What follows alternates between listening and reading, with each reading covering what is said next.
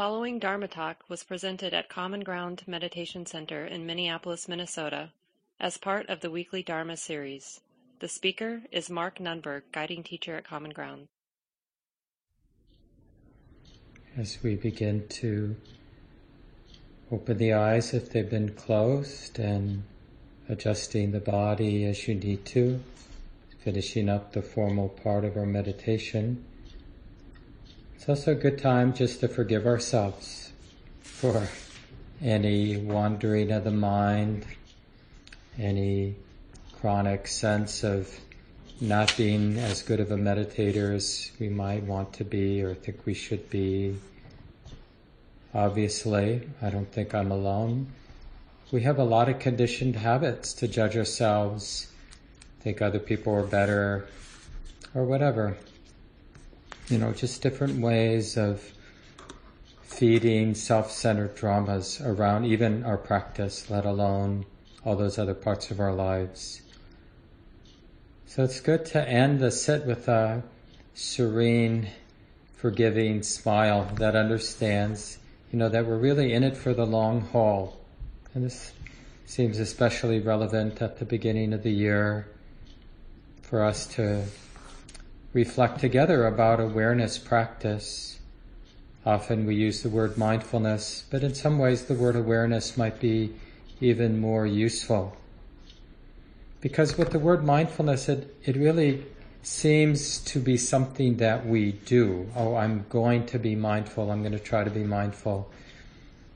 But the word awareness, it's not that directing attention doesn't have a place. It's a really useful mental muscle to have, to be able to pay attention to a particular experience, to direct our attention this way and that way as needed. But when you look at the Buddhist teachings, and he taught for about 45 years in northern India, about 2,500 years ago, most of what the Buddha had to say about how we human beings can more directly, more effectively address the existential uneasiness of our hearts, most of those practices, most of the way of practicing involves sati, this word that usually gets translated as mindfulness and more often now as awareness or mindful awareness. But it isn't something we do as much as something that we're learning to recognize. We're recognizing the awareness that's here and now, that's timeless, right? And we're learning to strengthen it in part by just keeping it in mind. So like a day of good practice would be a day where we're doing what we need to do as a human being, our jobs, our relationships, whatever.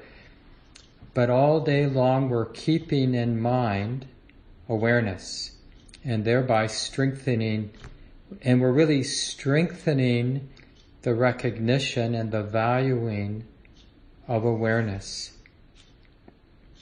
It's this amazing tool of purification, awareness is. And it's an imperfect metaphor, the mirror, but it's as if there's this amazing mirror that can easily and actually effortlessly reflect back to the mind everything that's going on. And you see, it's such a powerful tool of learning, of insight, because the mind has this reflective knowing that allows it to connect the dots, the causal or conditional unfolding of experience. So the learning, the insight is really learning about the lawful, the impersonal but very lawful unfolding of body, mind, emotion, the larger world, the inner world. One of the real foundations of what the Buddha came to understand is this conditional nature, which is related to the teachings on karma. That things arise and pass away lawfully, conditionally, and the intentions, motivations in our heart are really determinative about that lawful, natural unfolding. And so what awareness does is it illuminates this conditional, lawful unfolding. And because of that, there's some possibilities of living more skillfully. And without it, this is the scary side, without it, we're destined by default to do what we've always done before and get similar results that we've gotten before. And this endless spinning, doing what we've done, getting similar results, even though, of course, the circumstances are never exactly the same, but the patterns, the reactive patterns, the desiring, patterns of desiring, the patterns of aversion, the patterns of closing down, numbing out, they sort of are predictable, and then the results are also predictable, getting what we've gotten before, stuck in these ruts, these grooves that have been set in motion in the past. And it's really oppressive, this trap of the tendency. It isn't personal, it isn't like I'm personally failing. It's natural for my mind to fall into its old grooves. And practice is to rally the heart and mind to recognize the grooves and recognize the very limitations of the grooves, like, oh, I don't want to repeat that, and to find another alternative. And the reliance on awareness is that something needs to illuminate the danger of just always doing what we've always done, always getting what we've always gotten. Something has to illuminate that for the heart, because that illumination of what's helpful, what's not helpful, what's skillful, what's unskillful, what contributes to our own and other suffering, what contributes to the healing for ourselves and for the world. Without that illumination, we're in a sense driving without clear seeing. We don't know what we're doing. So it's, in a way, it's forgivable, but it doesn't mean that it's liberating, that living our life as we do is actually doing anything but reinforcing more stress for ourselves and for others, more hate, more greed, and all the suffering, all the tension that flows from those deep patterns. So we want to recognize and as that chant, that I went through during the guided meditation, realizable by the wise, onward leading toward freedom, right? There's some aspects of being present that we can use, because when we illuminate the present moment with this wisdom awareness, it becomes clearer and clearer what's helpful and not helpful. We'll feel the attraction, the sort of gravitational pull of habit. That's not going to disappear. As long as those habits are in the mind, towards indulging in things that don't really lead anywhere, for example, as long as those grooves are there, those grooves are going to exert their gravitational pull. But awareness knows the gravitational pull and tastes what it sets in motion if I indulge in that gravitational pull.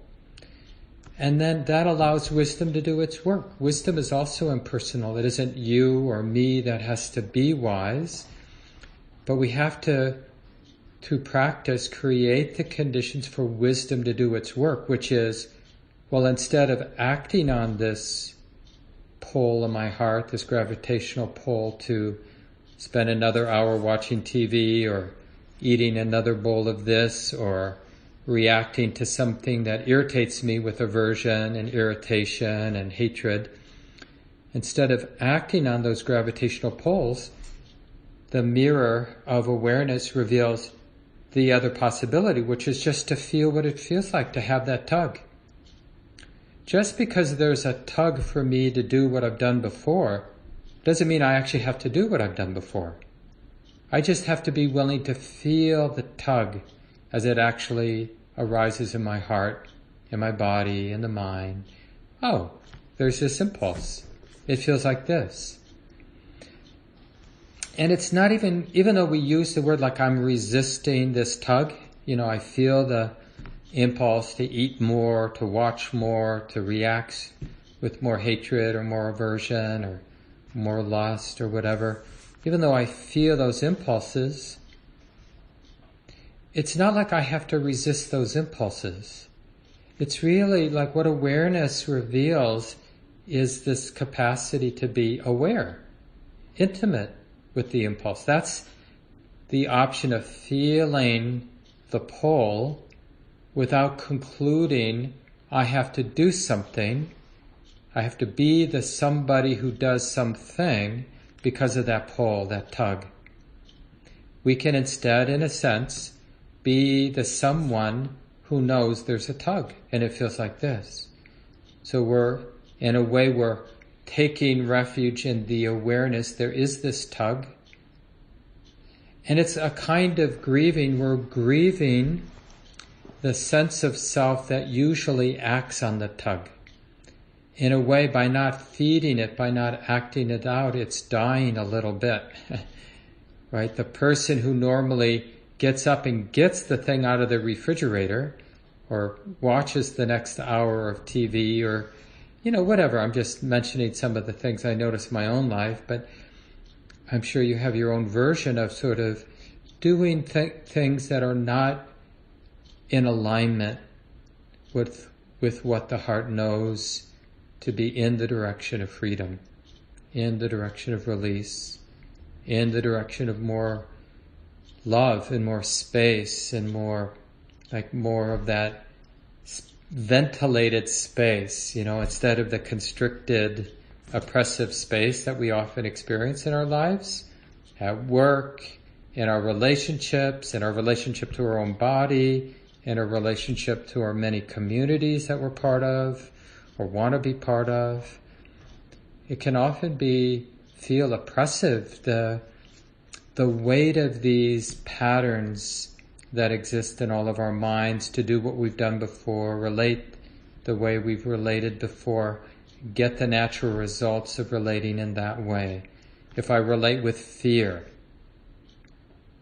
like even in terms of the sort of racial reckoning that we're hopefully in the middle of still, where there's just a little bit more light collectively that we're shining on our racial identities. And then because of this collective and personal mindfulness, awareness we have around being racial beings, of course it's a constructed notion, race, but it's real in our society, the implications of these identities, right? It has force. It affects how people live and how people are treated. So we have this way of being, illuminating this space. And then we can notice how, as a white person in my case, how the grooves exist to perceive things in this way, to react in this way, to think in this way, to feel ashamed or to feel arrogant in this way. We can notice these things. I could talk about being identified as a male, and how understanding, illuminating that space, or being a relatively well-educated person in our society, or whatever it might be, we can use awareness to illuminate it. And then we have to, by noticing the grooves, the tendencies, with more honesty, more clarity, more forgiveness and compassion, understanding that just doing what we've always done isn't contributing to my well-being, isn't contributing to anybody's well-being, we can begin to grieve the not acting them out, right? So that tendency is dying. We don't know who we're going to become. We just are pretty confident it's okay for that tendency to wither away through non-use, right? And this is the potential of awareness, strengthening the awareness in all the ways that we do, like meditating every day. But remember, meditation doesn't mean that we're directing our attention to the breath. That can be a useful strategy. But we need to know that all the strategies that we use when we're sitting or walking, doing walking meditation, are actually strengthening this refuge of awareness, this stability, this very powerful capacity to be aware. I like to think of it as a soft power. And you might remember in the Tao Te Ching, there's that image of water being this powerful force. Here's the passage. If you don't know, the Tao Te Ching is one of the ancient texts in Taoism. And it goes like this: the weakest thing in the world can overmatch the strongest things in the world. Nothing in the world can be compared to water for its weak and yielding nature. Yet in attacking the hard and the strong, nothing proves better than it. For there is no alternative to it. The weak can overcome the strong, and the yielding can overcome the hard. This all the world knows, but does not practice. And one of the other similes that I like from the Buddhist tradition is the one the Buddha used of the sails on a big ship rotting in the humidity and the wind and rain and the sunshine over time. And this is the image the Buddha uses for how the practice progresses. We're wearing something down. So this sunshine of awareness, the stability, omnipresence of awareness, the heart that knows, that receptive knowing, oh, it's like this now. This is being felt. This is being known. It's not judging my neurotic tendencies that have been conditioned into my heart because of culture and all the conditioning forces that have conditioned my mind to be the way it is, my personality to be it. Awareness doesn't judge, just like a mirror doesn't put any spin on what it's reflecting. It just reflects, it just knows, and it allows this very natural and impersonal knowing, or wisdom rather, that we call insight. So that word we use to refer to this lineage here in the West of early Buddhism, or Theravada Buddhism, we call insight meditation or vipassana meditation, which means insight, because of this learning that awareness allows. And the key is to really make it our lifestyle, we're not in it for a few minutes or for an hour sit every day or a 20-minute sit every day. We're really cultivating the stability of awareness so it's there to some degree all day long. And it slowly, I've been at it almost 40 years now, and pretty sincere, pretty regular, every day to some degree. I haven't missed too many days in those years. And it becomes more and more the habit, a very useful, functional habit of the mind to be aware. And of course, that awareness, that capacity was always there. It just wasn't purified. It wasn't developed. The mind wasn't keeping it in mind. So now more and more during the day, the mind is aware that there's awareness operating, doing its thing, allowing that learning to happen and to deepen. Sayadaw U Tejaniya, one of my teachers from Burma, a Buddhist monk from Burma, Myanmar, says the awareness we are seeking is unprompted. We are not digging for it. We are simply residing in the ebb and flow of nature itself. In another place he said, let the mind and body do what they naturally do. It just needs to be seen, that's all. When you don't have clarity, never mind. Just keep practicing, just acknowledge there is not much clarity. That is right view, wise view. Right, so we don't have to have an expectation, because I value awareness, I should be this sort of crystal clear human being. Because when our mind is a mess and our heart is disturbed and our body is, all wiry, restless, or dead, heavy, then awareness will reveal what a mess it is. We don't have to be perfect. We simply have to be willing to feel and recognize it's like this now. And this is a real discovery about the capacity of awareness. It doesn't have a problem. It fundamentally doesn't have a problem with being a mess of a human being. One of our teachers in our sort of bigger Vipassana insight meditation collective of teachers just was co-wrote a book called I think it's like Being a Hot Mess or When You're a Hot Mess. That's a great title because that's how it feels sometimes. We're the mind, the heart, the body is a hot mess. It's a real mess. Just like our world, I don't know about you, but doesn't it appear that way, right? It does appear that way a lot of the time. It's not the whole truth. There's some goodness, there's some wisdom, some real beauty in the world, but it's a hot mess too. And it may feel like, first I've got to clean up my room, first I got to clean up the world, first I have to diet, first I have to do yoga, then take a shower, and then I can be mindful. But that's just acting out this aversion, like, I'm happy to be in the knowing when I'm in a really beautiful space and everything's nice. And that's the real trick of our practice. Like if we're going to build the momentum and the trust and awareness, we have to understand in a direct way. We have to actually experiment and then come to understand in a direct way that the heart always prefers to be present.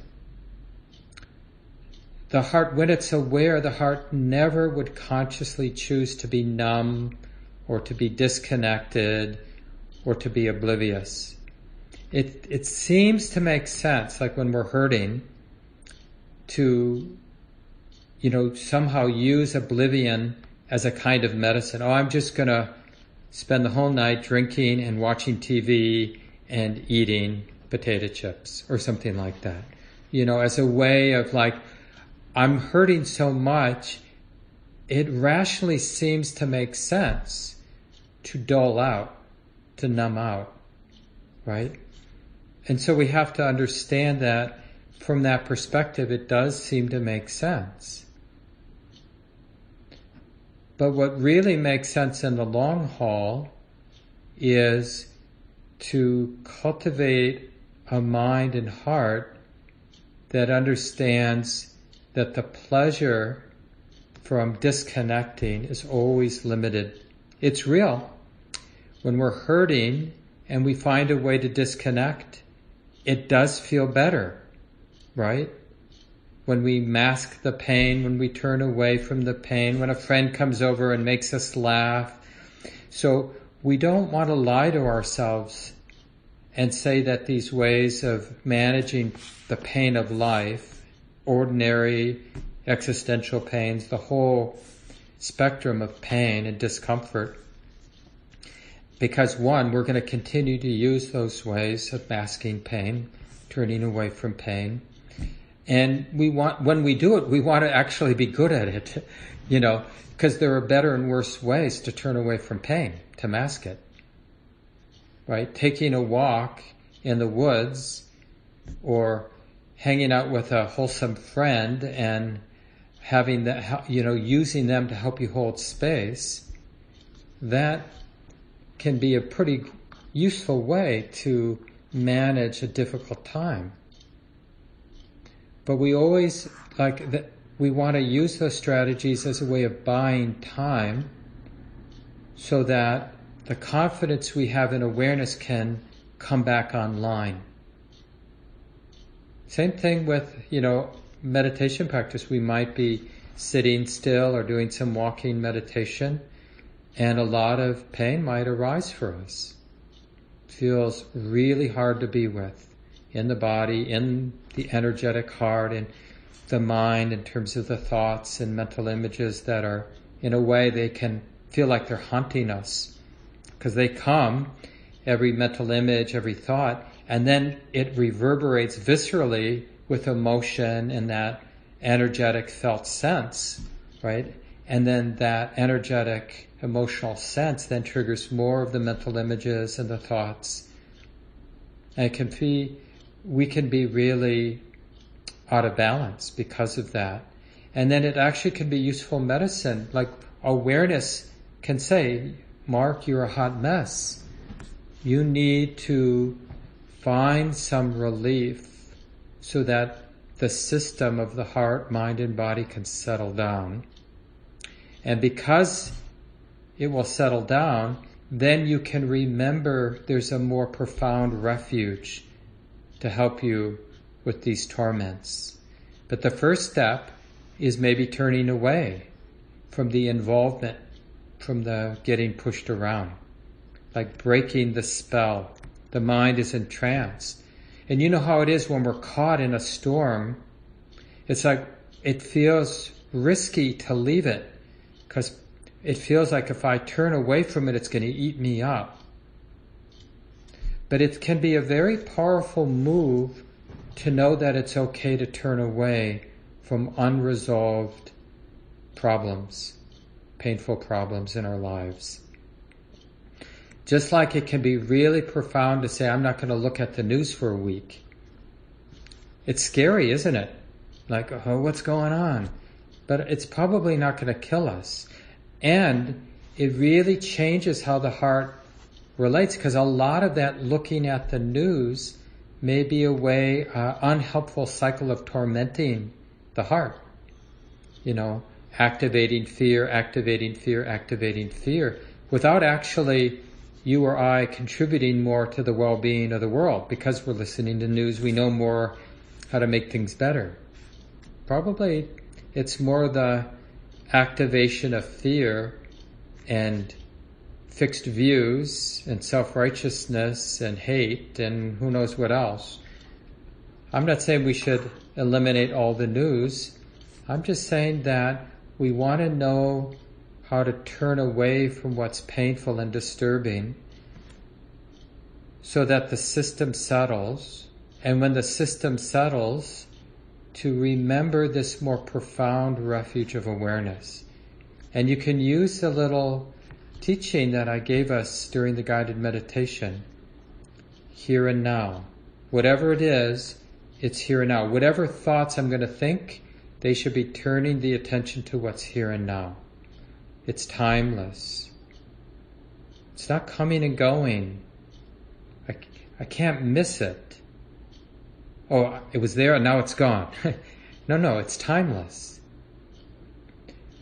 And that really evokes, that timeless really evokes trust. Like here and now and timeless means like I'm not really dependent on, I don't need other conditions. It encourages investigation. That's sort of a barometer, like as we get more intimate with the present moment, we'll feel the enlivening quality, the proximity to the mystery. Remember, that doesn't mean it's pleasant in that kind of usual sense, but it's enlivening. It feels real.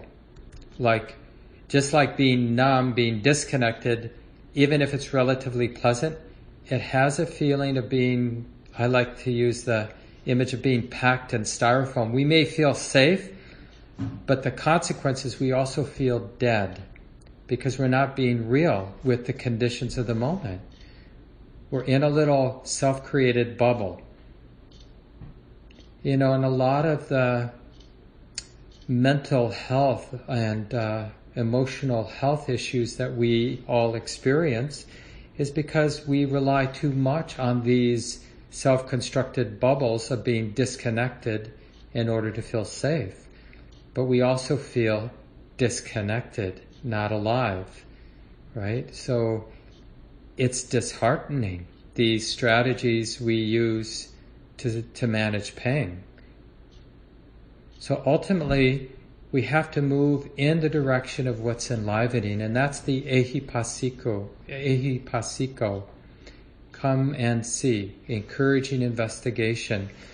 And because we're willing to feel the aliveness, the mystery, the uncertainty, the vividness of the present moment, not the way we think it is, but the reality of here and now, then only then we sense that it's liberating, that it's in the direction of release. And in a way, you can use it as a kind of a counterweight. There's moments when the mind is entangled, identified, attached, grasping, clinging, reacting. And there are moments when the mind is aligned with knowing, with being open, being receptive. This exposure of being open seems more risky, but it's like one of those great paradoxes, that are so true in spiritual life. There's a great poem that Rumi wrote that got translated, I think, by Coleman Barks. What looks like water turns out to be the flames that burn us. What looks like the flames that are going to burn us turns out to be the cool water. So this learning to trust this openness, this awareness, the exposure can feel, no, it's like I'm signing up for my death. But it really has this flavor of liberation, and we have to learn how to sense, feel, intuit that taste of liberation, that taste of freedom, that feeling of release that's there in the present moment, in the awareness of the present moment. Here and now, timeless, encouraging investigation, having this taste of freedom to be realized by oneself, to be realized by the wise. And I think that last piece, to be realized by the wise, means that no one can do it for us, and that we have to put down our last line of defense, thinking that we know what we're doing. Because that idea that we know, even like, I'm really into Buddhism, Buddhist awareness practice, establishing these ways of establishing awareness, trusting awareness, abiding in awareness. I'm really into it. Any fixed notions have to be abandoned. So that's why, I don't know if I mentioned it in this guided sit, but sometimes I'll even use that term like a free fall, or that sense of exposure. That's a good feedback for us in our practice. If we have that sense of exposure, of undefended heart, of free fall, because that actually, it's sort of two sides of the same thing.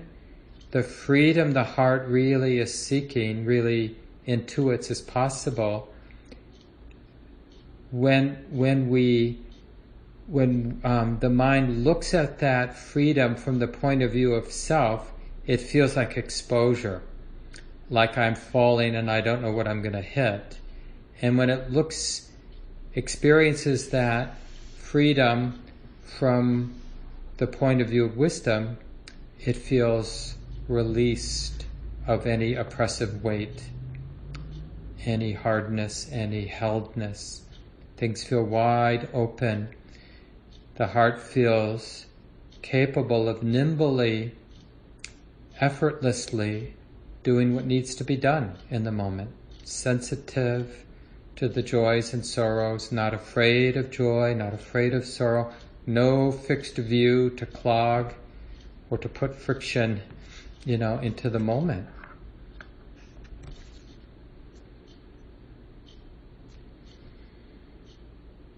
So this is my sincere wish for myself. It's my sincere wish for all of us that we take the time, independent, we have to do it on our own. We take the time to really check out, is there actually a refuge here and now?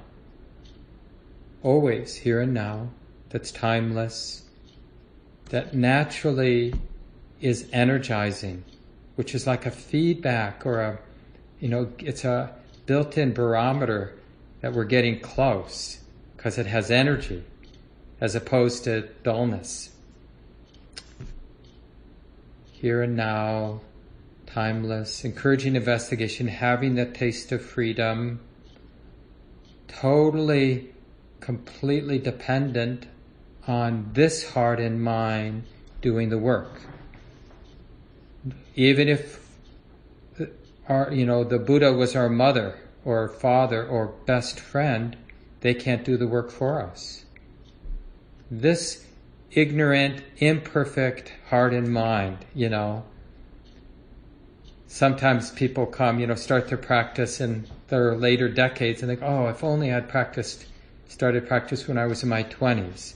Or they'll say, I'm one of those people that is really distractible. I have ADHD or attention deficit disorder. Or people say, I have a lot of depressive tendencies. Or they say, I have this chronic physical condition.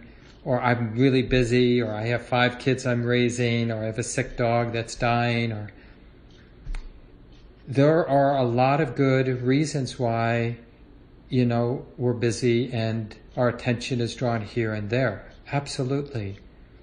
And this is still the most important thing. I guarantee that. Whatever else is on our plate as a human being, our karmic situation, everything will work better if we prioritize this investigation, this interest in Dhamma, this interest in awareness. Everything will work better. We have to make it the most important thing. And we have to be really on the ball about all the little and big ways our mind justifies the opposite. Distractedness, disconnection, fixed views, obsessiveness, indulging in this and that, thinking that, that sort of endless promise. If I do this, if I become this person, if I get this thing, then I'll be happy. And it's true, we do benefit or we do feel nice when we become the person we want to become or get the thing we want to get, but not in any meaningful or lasting way. So all those false refuges have to be seen for what they are. It doesn't mean we don't buy the new sweater. It just means we understand that if we do get that new sweater, it's just going to be that experience. That little blip, and then it's in the closet, and maybe there's even a smaller blip when we put it on for the next few times. And then after a while, it's just the same old, same old. And that's true with everything in the world, except this refuge. And that's for us to check out. Did the Buddha know what he was talking about? Do the folks that have followed in the footsteps of the Buddha really know what they're talking about? Is there a refuge that is liberating for this human life? And I'll just end with this passage. It's kind of one of the Buddha's lions roar. And this he was speaking to Ananda, who was his attendant for 20 years. But he was really speaking to all of us. And it's really heartfelt. And it reminds me of something Sayadaw U Tejaniya, one of my teachers, said at the end of a 14-day retreat he led. If you only knew what I know about the power of awareness, you would make the effort that is needed to build the momentum, to keep it in mind. And here's what the Buddha said. What should be done for one's disciples out of compassion by a teacher who seeks their welfare and has compassion for them?